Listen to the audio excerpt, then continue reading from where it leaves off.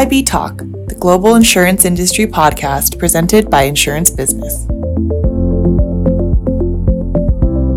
Hello everyone and welcome to the latest IB Talk. I'm Paul Lucas, IB's managing editor, and here's my question of the day. Just how tech savvy are you? Well, you're listening to a podcast, so that's a good start, but how deep is your understanding of some of the terms that are bandied around industry conferences and talks with great frequency these days? I'm talking about terms like insurtech, legacy systems, AI strategies, and digital processes. It all sounds very 21st century, doesn't it? Except, yes, we are in the 21st century. But if you're not up to speed with these no longer futuristic but very much present day terms, then today is your chance to play catch up. That's because we have an expert on all things technological in insurance joining us today. That man is Craig Webber, insurance practice leader at Cognizant. Craig, welcome to IB Talk. Thank you, Paul. I'm delighted to be with you. So Craig, we're going to dive into all things technological shortly, but first of all, tell us how you got into the industry, because you got your start at John Hancock, I believe. Yes, that's right. And I think I have maybe what is a typical story, at least I've heard variants of this from some of my colleagues.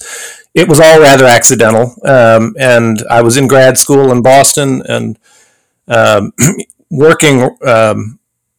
going to school right up the street from John Hancock, and I think I looked around and said, "Gee, where's there a place where I can, kind of get a little part-time work in while I'm in grad school?" And there it was, and I literally walked in the door there, and they pointed me to the HR office and said, "Oh, yes, we accept people to walk in here and apply." And so I ended up working there part-time while I was in grad school, and one thing led to another, and I ended up staying there for a little bit over 11 years. Wow, amazing story. And technology was a focus for you very early on as well. So what sort of led to that being your niche?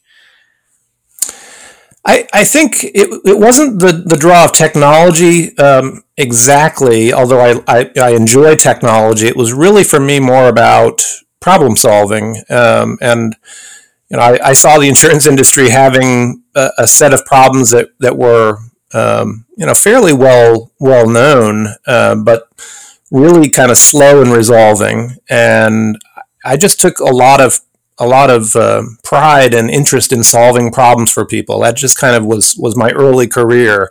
For John Hancock, I was a consultant doing a lot of technology implementation and process improvement and some strategy work. And the common theme across all of those was, here's a problem. We've had this problem for a long time. What do we do? And I just always enjoyed suggesting, solutions to problems. And then at the end of it, you step back and you look at it and you say, wow, that's an improved bit of the world right there. And that feels very good to me. I'd love to know as well, what sort of problems were you dealing with on the technological front at that stage of your career? Because I'm imagining they might be quite different to now. Yes and no. It's interesting. I think some of those early year lessons that I learned about data quality and scale and large scale transformation projects, some of those have really kind of come forward in my career, and we still are doing some of the same sorts of things. Now the tool set has radically improved, and I like to say we are in the golden age for insurance technology. So I'm trying to think what we will say when we look back on this, several decades from now. I'm thinking we will say we were in the golden age of insurance technology because finally technology has caught up to the problems on some level. And that can be things like certainly cloud computing and AI and rules-based processing and machine learning and all these kind of newish technologies that have come up. I think, today we are solving the same problems we were 30 years ago, but with a much, much richer tool set, and that's exciting. Well, we'll come to this golden age in just a minute, but as we continue to sort of just pan through your career, you moved from John Hancock, and then you ran a US-based startup called Building to Investments. Talk to us a little bit about that firm and what its goals were. Building 2 was a company run by some guys some expats, U.S. expats in Japan, and they had some success with some technology businesses and decided to help other primarily U.S. businesses who wanted to do Japanese market entry. So what we did was we created a research firm that was looking at technology and also kind of broader issues like HR strategy for market entry into Japan. And the reason I sort of laugh when I say that is this is sort of a precursor to my career as an analyst. We were producing research and talking to businesses about what they needed to do in Japan. So it's a very specific focus, but looking back, it was quite a natural step from there to my next role, which was as an industry analyst doing very, very similar work. So it's amazing how things tie together. I don't think, again, that's maybe a little bit accidental how that happens, but in hindsight, it all sort of plays out in a line. What did you learn from that experience? Because I'm imagining, the Japanese market is quite unique, and it must be very, very different. So when you move across, back to the States and so on, that could be quite a transformation, or were there sort of lessons that you could take from that role into the next job?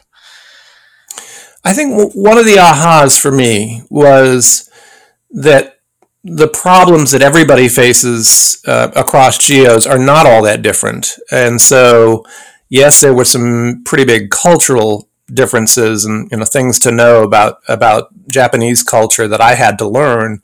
But I will say, most of the problems relate to being effective and having the right strategy and hiring the right people. And so, that was a theme that played out really across my career until today.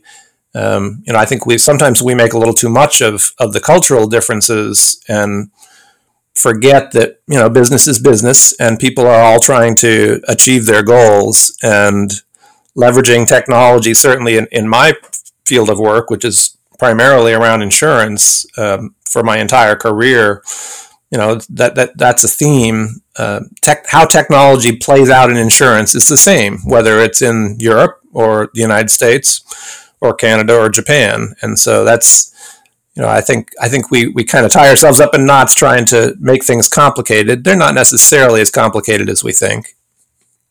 Well, you then spent 16 years at Celent and held a couple of other roles before moving into your current position now. So tell us a little bit about what it is that you do now and how the firm services the insurance industry.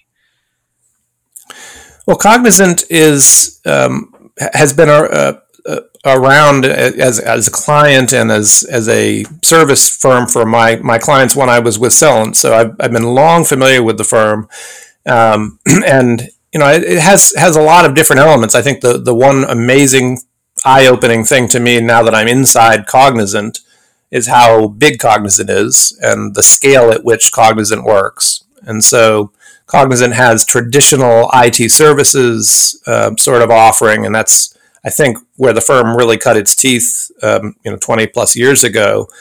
But we've also now expanded well beyond that to cloud transformation and AI and applications of different emerging tech.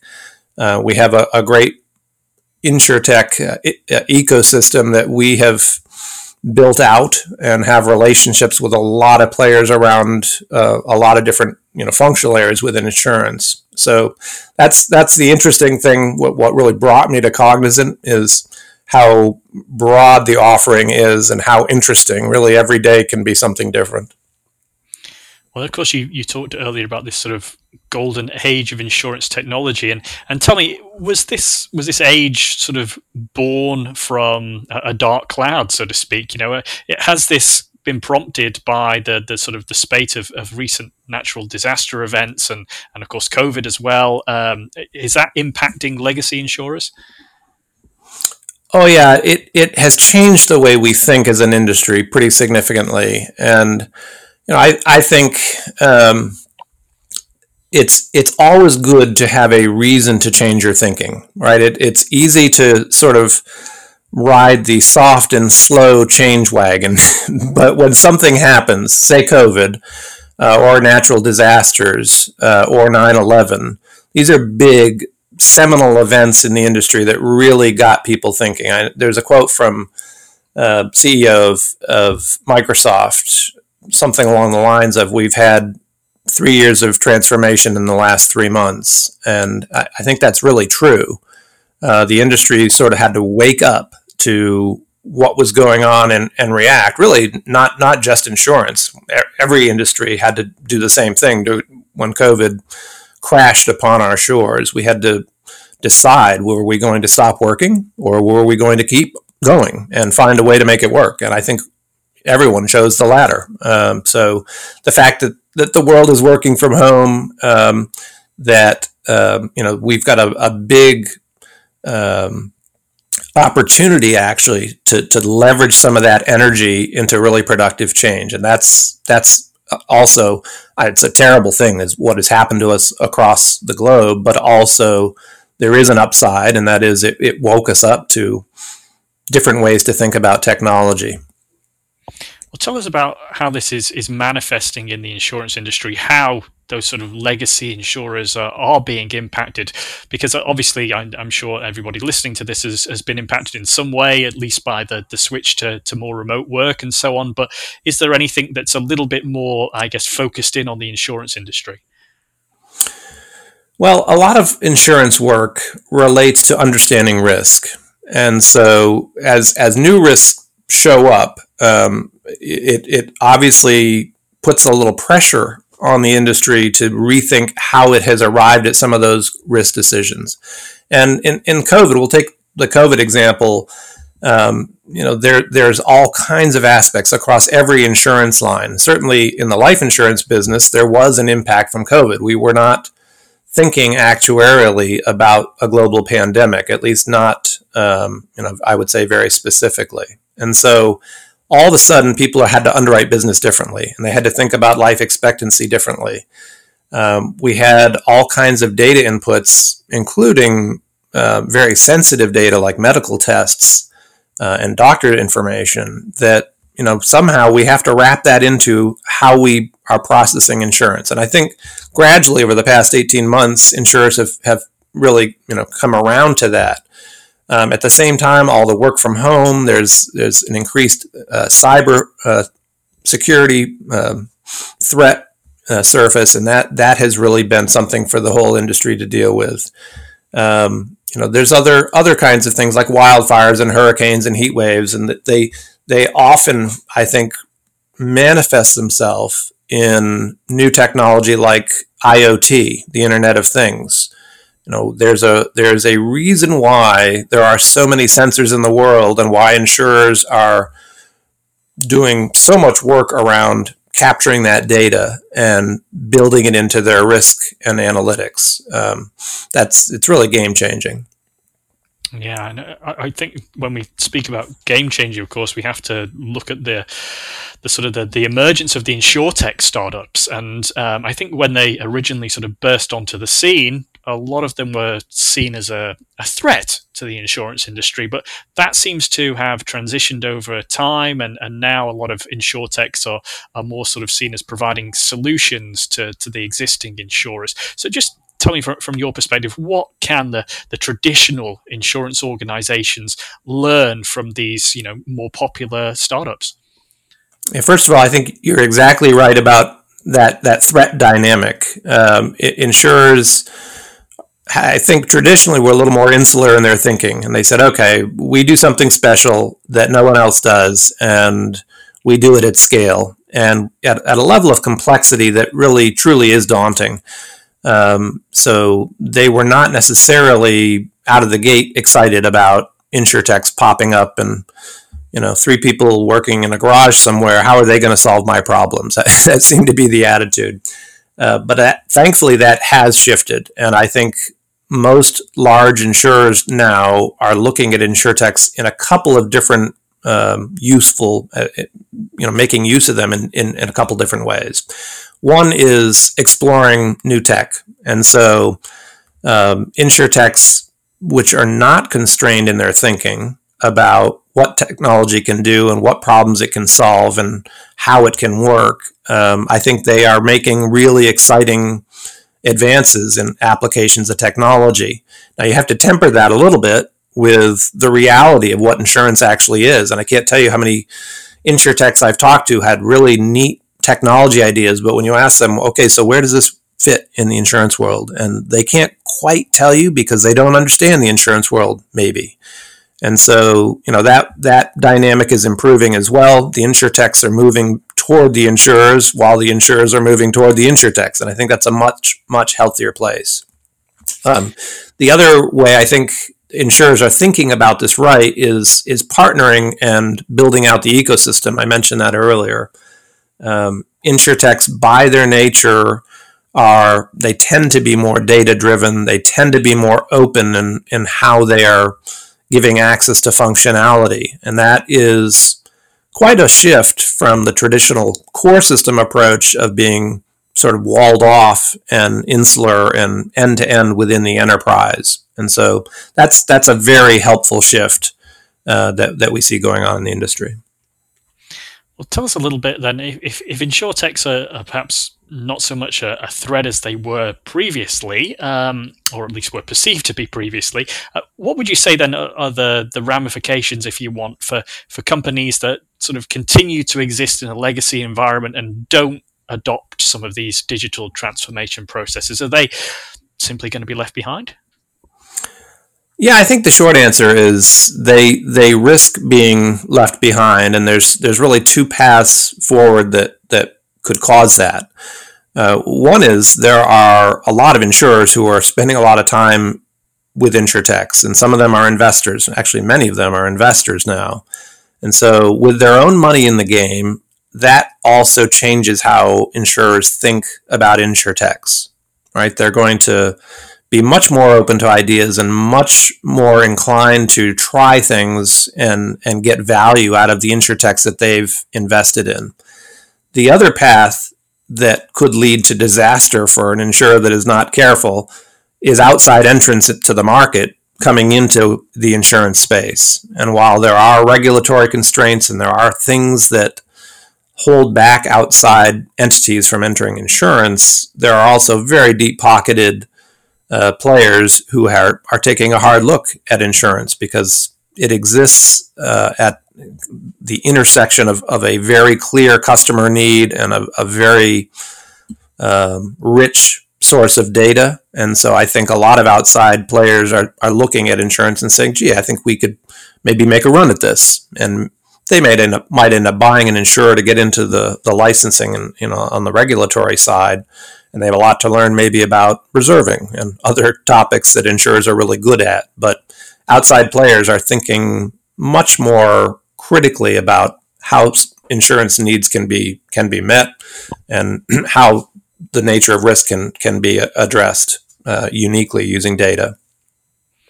I think we've sort of set the scene here in terms of the need to be thinking digitally, but tell us a little bit about how we actually put this into practice. How can insurance providers start to build a business-wide strategy that focuses in on digital and maybe let's make it more specific than that, maybe that actually focuses in on artificial intelligence, because that's a buzzword that we hear sort of dominating around the industry right now, but I'm guessing there's a lot of people who just wouldn't know where to begin. Yeah, I think the common thread, whether you call it digital transformation or AI and machine learning, is starting with data and really understanding your data and having a very clean set of data to work with, and that's a challenge, right? In the insurance world, particularly large insurers, they have so many applications and core systems, and depending on the line of business, they can have a long tail on their customer relationships, and that really stresses their ability to have good, clean data. But getting the data story straight is an important, absolutely critical first step. So that's a good place to start. I would say the other thing is building the right skill set to leverage new technology and new ways of thinking. And that's not only, adding in-house capability like data scientists and data architects, but also in terms of vendor management. I think there's a real skill to managing the vendors and relationships, and maybe thinking a little more creatively than historically insurers have about how partnerships are arranged and how all partners can get value. So I think those are two really good starting points for insurers that want to extend into digital and AI. And of course, for those who aren't sort of used to dealing with this area, for the legacy insurers and so on, I'm guessing there are quite a few pitfalls to potentially trying to digitize those manual business processes. So can you perhaps talk us through some of the common missteps and how they can be put right? Yeah, this is an emerging area of study, I think, because now we have enough experience to know what happens when a legacy insurer, tries to undergo digital transformation. I would say one thing that we see is insurers occasionally not going big enough. I think it's tempting to nibble at this apple and just try to take little bites, little controlled bites here and there. But what that leaves you with over time, I think, is a brown and partially eaten apple. And in the insurance world, that it's like adding another layer of complexity to an already complex environment. So I know the fashion right now is to stay agile, to fail fast, to go into experimental mode. And I do agree with that as a starting point. But I think philosophically, not going big enough is as big a danger as is going too fast. So I think that's a balancing act. I think the other thing that insurers need to challenge themselves on is the principles of user-based design. If you think like a process improver, and I kind of take myself back to my early career, we were improving process one little bit at a time and hoping to get a % here and a % there and adding it all up and getting 15%. Okay, that's great. Everybody will take a 15% expense improvement, for example. But I think what that fails to do is it fails to take into account how people are living their lives outside of insurance and how they think. And so really taking a view of the end customer and the kind of simplicity and ease that they are looking for, that's another recipe for disaster. Yeah, very interesting. And of course, there are, as we talked about, there's been such an influx to the market of sort of tech companies and tech solutions and so on. So when insurers are attempting to evaluate the viability of all these different AI tools and processes, I mean, what should they be looking for? Yeah, I think the first stumbling block is again that data cleanliness. It's hard to make any progress if you don't have ready access to data. So in particular, when you're talking about AI, we refer to AI as action and insight. It's decision making that relates to action. It's things that you do. It's hard to do unless you have really high confidence in the data quality that you have, and you can, for example, hyper personalize experience based on user data. But we're talking millions. In the case of a large insurer, we're talking about millions of insurers with many millions of transactions and interactions over the course of a policyholder's life. And so it's really hard to understand those trends and deal with them effectively if you don't have great data. I think it's also important for insurers to plug these solutions in at the right level. And by that, I mean, again, there's systems of record but there are also kind of the transactional systems and the servicing, like the call center systems. And so understanding where to apply AI to greatest effect, that's a challenge. Yeah, and I think, Craig, that you've obviously done a great job today of sort of setting us on the right road on this subject. But of course, we also want to try and be ahead of the customers' needs, of the market's needs. How is that possible? How can we do it? Yeah, I mean it's a process, right? This is a journey, and it takes time. But I think the most important thing, and maybe this is a lesson from the InsurTechs too, is to start by building the right team and maybe not lock yourself into a mindset. So what we see with the InsurTechs very often, all the ones that have really gone stratospheric in their businesses, if you track them back, they almost always started doing something else than what they ended up doing. And the reason for that, it's not bad strategy. It's kind of following the ball where it bounces. And sometimes things will come up and surprise you. So most of these businesses start with a good idea and a good bit of technology, and then they end up, tracking that to someplace else. And so I think that kind of mindset and retaining some of that flexibility is really important for insurers. I think it's also really important for them to bring in outside perspective. I was working with an InsurTech that was working with an insurer, and what they said the primary value, as I talked to the CIO at the insurer, was not the technology. It was not the kind of the business process shift that came in. It was the mental shift. It was the fact that he said something like, my team had to up their clock speed to keep up with this InsurTech. And we had to get comfortable being uncomfortable. And that is, really an outsider perspective is really helpful to do that sort of thing. Yeah, it's something that I've heard many times before. The need for the industry to sort of get those perspectives from elsewhere, and even to bring some more people into the industry that have different backgrounds and so on. But I want to switch things up a little bit with you now, Craig, and move from I guess the futuristic technological world into the classical world, because you're on the board of directors for the Mozart Festival Texas. Tell us what that involves. Yeah, Mozart Festival Texas is a small arts organization dedicated to producing classical music in the dead of summer, which in Texas is a very hot and barren time for classical music.